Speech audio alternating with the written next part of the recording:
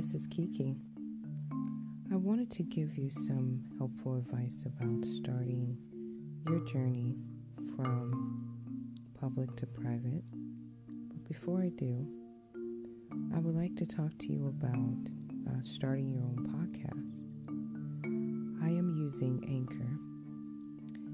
Anchor is the easiest way to make a podcast. It gives you everything you need in one place for free. That's why I'm using it, which you can use right from your phone or your computer.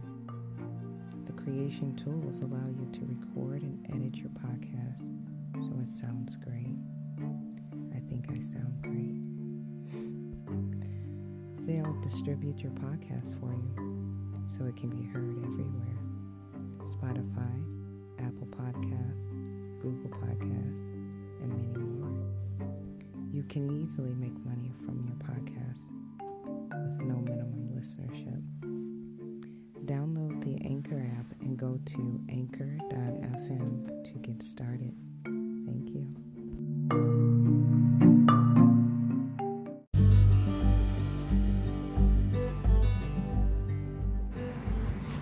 Hi everyone, it's Kiki.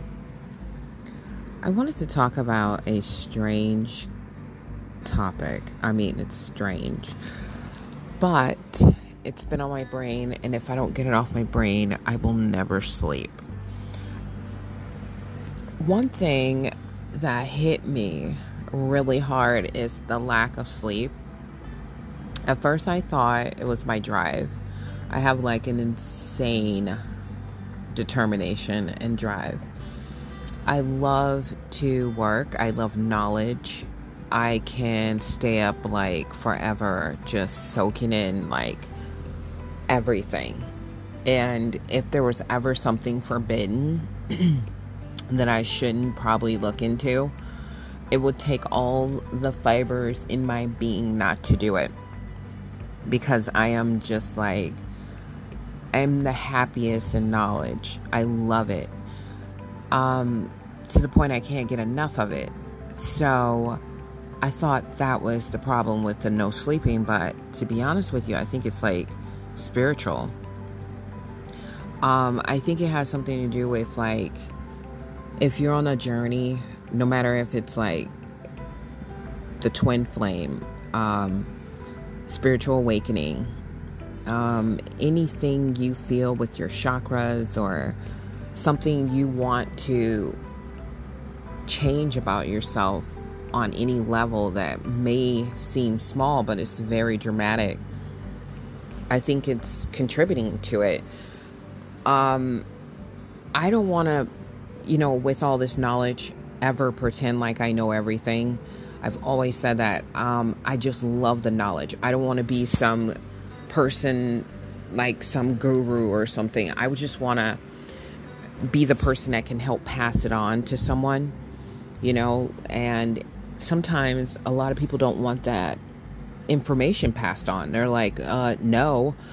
I get that too, because some people don't know how to handle information. Some people want to immediately cast it off or say it's not true, argue, debate. Oh no, I do not argue or debate facts. I'd rather just hang up, walk away, ignore you, whatever, than to argue over it. It's just, if it's facts that you find, you're only bringing up what you find in a book. What is to argue? Honestly, I don't see the common sense or any type of logic to arguing that. If a person find it and it's in the book and they're just reading out the book, just go to the book yourself and then argue with the book, because that's how stupid it is to argue someone over what's in the book. Just look at the book and start fighting. I don't know.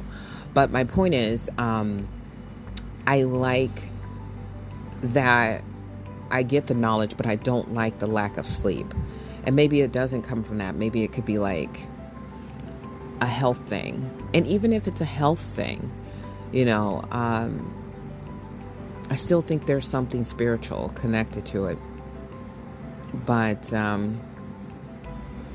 I like the way everything is going right now in life, I feel a difference. A little bit of memory. Like the memory is a little weird all of a sudden, but I smoke a lot of pot, so that to me is normal. I don't want to be the person that, like I said, that want to be dishonest to people or to myself. I want to live my absolute authentic self, and if someone don't like it, oh well, then I guess you can walk away, get off my page, or don't talk to me. I'll be fine, you'll be fine too. Just don't argue. I don't get that. I really don't. With people, if I argue, it's over something that I feel is it could possibly hurt you because you're doing it to yourself. Or if I end up arguing, it's because someone played a mind game and just kind of invited me into that mind game, which sucks, because that's the one thing I hate with people is mind games. Drives me insane, because I don't understand why you choose to make it complicated with the communication with the person. And when you do that, to me, you're causing a problem. You're presenting something there that shouldn't be there. Or if it should be there, you do not have to wrestle your way through it. And it's pointless. You know, like if you don't agree with something, just don't be around the person. And if you like the person enough, but you disagree with their views, then talk to them about it. Arguing or fighting or anything, to me, is like you're just telling the person you want them to believe what you're believing. Or if you are telling them they're wrong, well, go find the truth yourself. Why argue with that person? That's pointless, because that person has the right to believe what they want to believe, even if they're wrong. That's how you can find some answers, to be honest with you, is when somebody is wrong. So taking these steps to cause pain in some way for that, that's just, I can't with people. So anyway, thinking about that, no sleep. And I actually do homeschool different from everyone. And I like it because I'm the type of person, I don't want to feel like I'm mimicking people. I want the hardcore, authentic me with my kids. Like I study my kids, literally study them. Like my daughter, for instance, you know, I want every aspect of her personality. So I'm going into astrology. I'm going into the wisdom of like her background of being, I'll say, multicultural. I like every aspect of her personality. When she brings up something, it's almost as I'm writing notes about how she takes it. I like to understand who I'm talking to. I like to, if I'm gonna be around a person a long time, even if it's my own child, I feel more comfortable when I know them. And that's everyone, but I don't want you to be around me for a long period of time and I don't know you, or I don't understand you. I even did it with my own mom. You know, my mom, the reason why I got into astrology is because me and my mom didn't get along, and I wanted to get along with her. So I kind of started looking into stuff slowly but surely. Then that's when I went back to that, because we were like cats, and that's a mother and daughter thing most of the time with most people. Not all the time, but I figured out that it was a lot of reasons there. A lot of people can't deal with their own version of themselves. Like, we can dish out things about ourselves, but we can't take it. And that's a learning experience, to be able to take what we are already doing to other people every day, you know, and you got to be conscious of that. You got to take the time to think about how you appear to people. Like, I kept drawing guys that were like assholes, that would talk just crazy to me, where I'm like, oh dude, no, I'm not that type of chick. I will fight. And I thought about that. I had to stop thinking like the barbarian that I want to be. I had to go,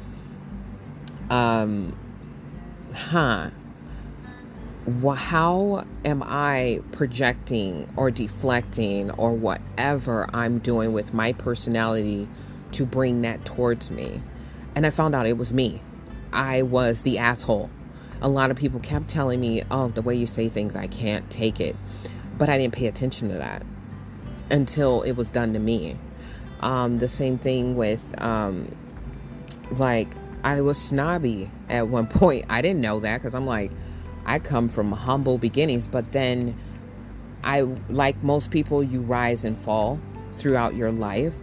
And I guess when I fail at times, I fail thinking I'm still high in my mind.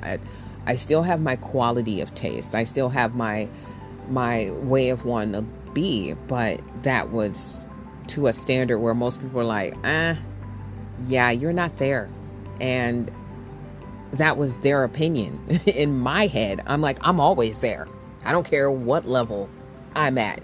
I'm always there. But that type of attitude make you selfish, to be honest. It made me highly selfish because I was always on the grind. I was always trying to get to a level of where I wanted to be in life, or I had to present myself a certain way to people. And I was always conscious of what I had and what I was going to get and what I wanted to do. That was stupid, because all it did was exhaust the holy hell out of me. And I had to stop. I had to go, you know what? Is that important? And why? And who cares? You know, now I get it. Now I seek my peace to be stable there first. And then whatever I want after that, if I don't get it, it's not meant for me. And if I do get it, it's a blessing. It's gratefulness. I show gratitude everywhere I can, you know. It's amazing when you don't look at yourself, how much you do to others and get offended when it's done back to you. It's just a simple paying attention to who you are. And we do not do that because most of us is busy going, well, I was hurt. I was treated bad. Someone stabbed me in my back. And oh my gosh, the pain of losing someone you're in love with, someone you've been with forever. Oh, I don't want to go down that road of pain. But, yeah, when you lose someone, let's say death or divorce or betrayal, all three of those feel the same, at least for me. It just feels like your life has peeled apart and it peels slowly. But how I jumped back from it, I smoked a lot of weed in the beginning, but I had to watch others and then watch myself interact with others, literally take myself out of my body. And when these situations happened to me, I had to step out of my body, turn around and look at how I responded and who I was as a person to even deal with changing that about myself, being a better person. Because the pain of losing someone makes you want to just victim. I was straight like, how dare you leave me on this planet, or how dare you cheat on me, or how dare you lie to me and betray me. All those things made me feel like the victim when I played my 50% part in that, where if it happened, like if a death happened, I probably knew it was coming. It was more like brace yourself for the pain with death. And then once I braced myself, I had to go in my dark corner, cry my eyes out. Anyone come near me, it was like a tiger on a freaking baby bear. I was insane in grief. But like I said, what brings you out, for me at least, is just going inside and realizing who I was, what made me me. And it helped slowly change me. When you lose a parent, it sucks. But when I lost my sister, nothing compares.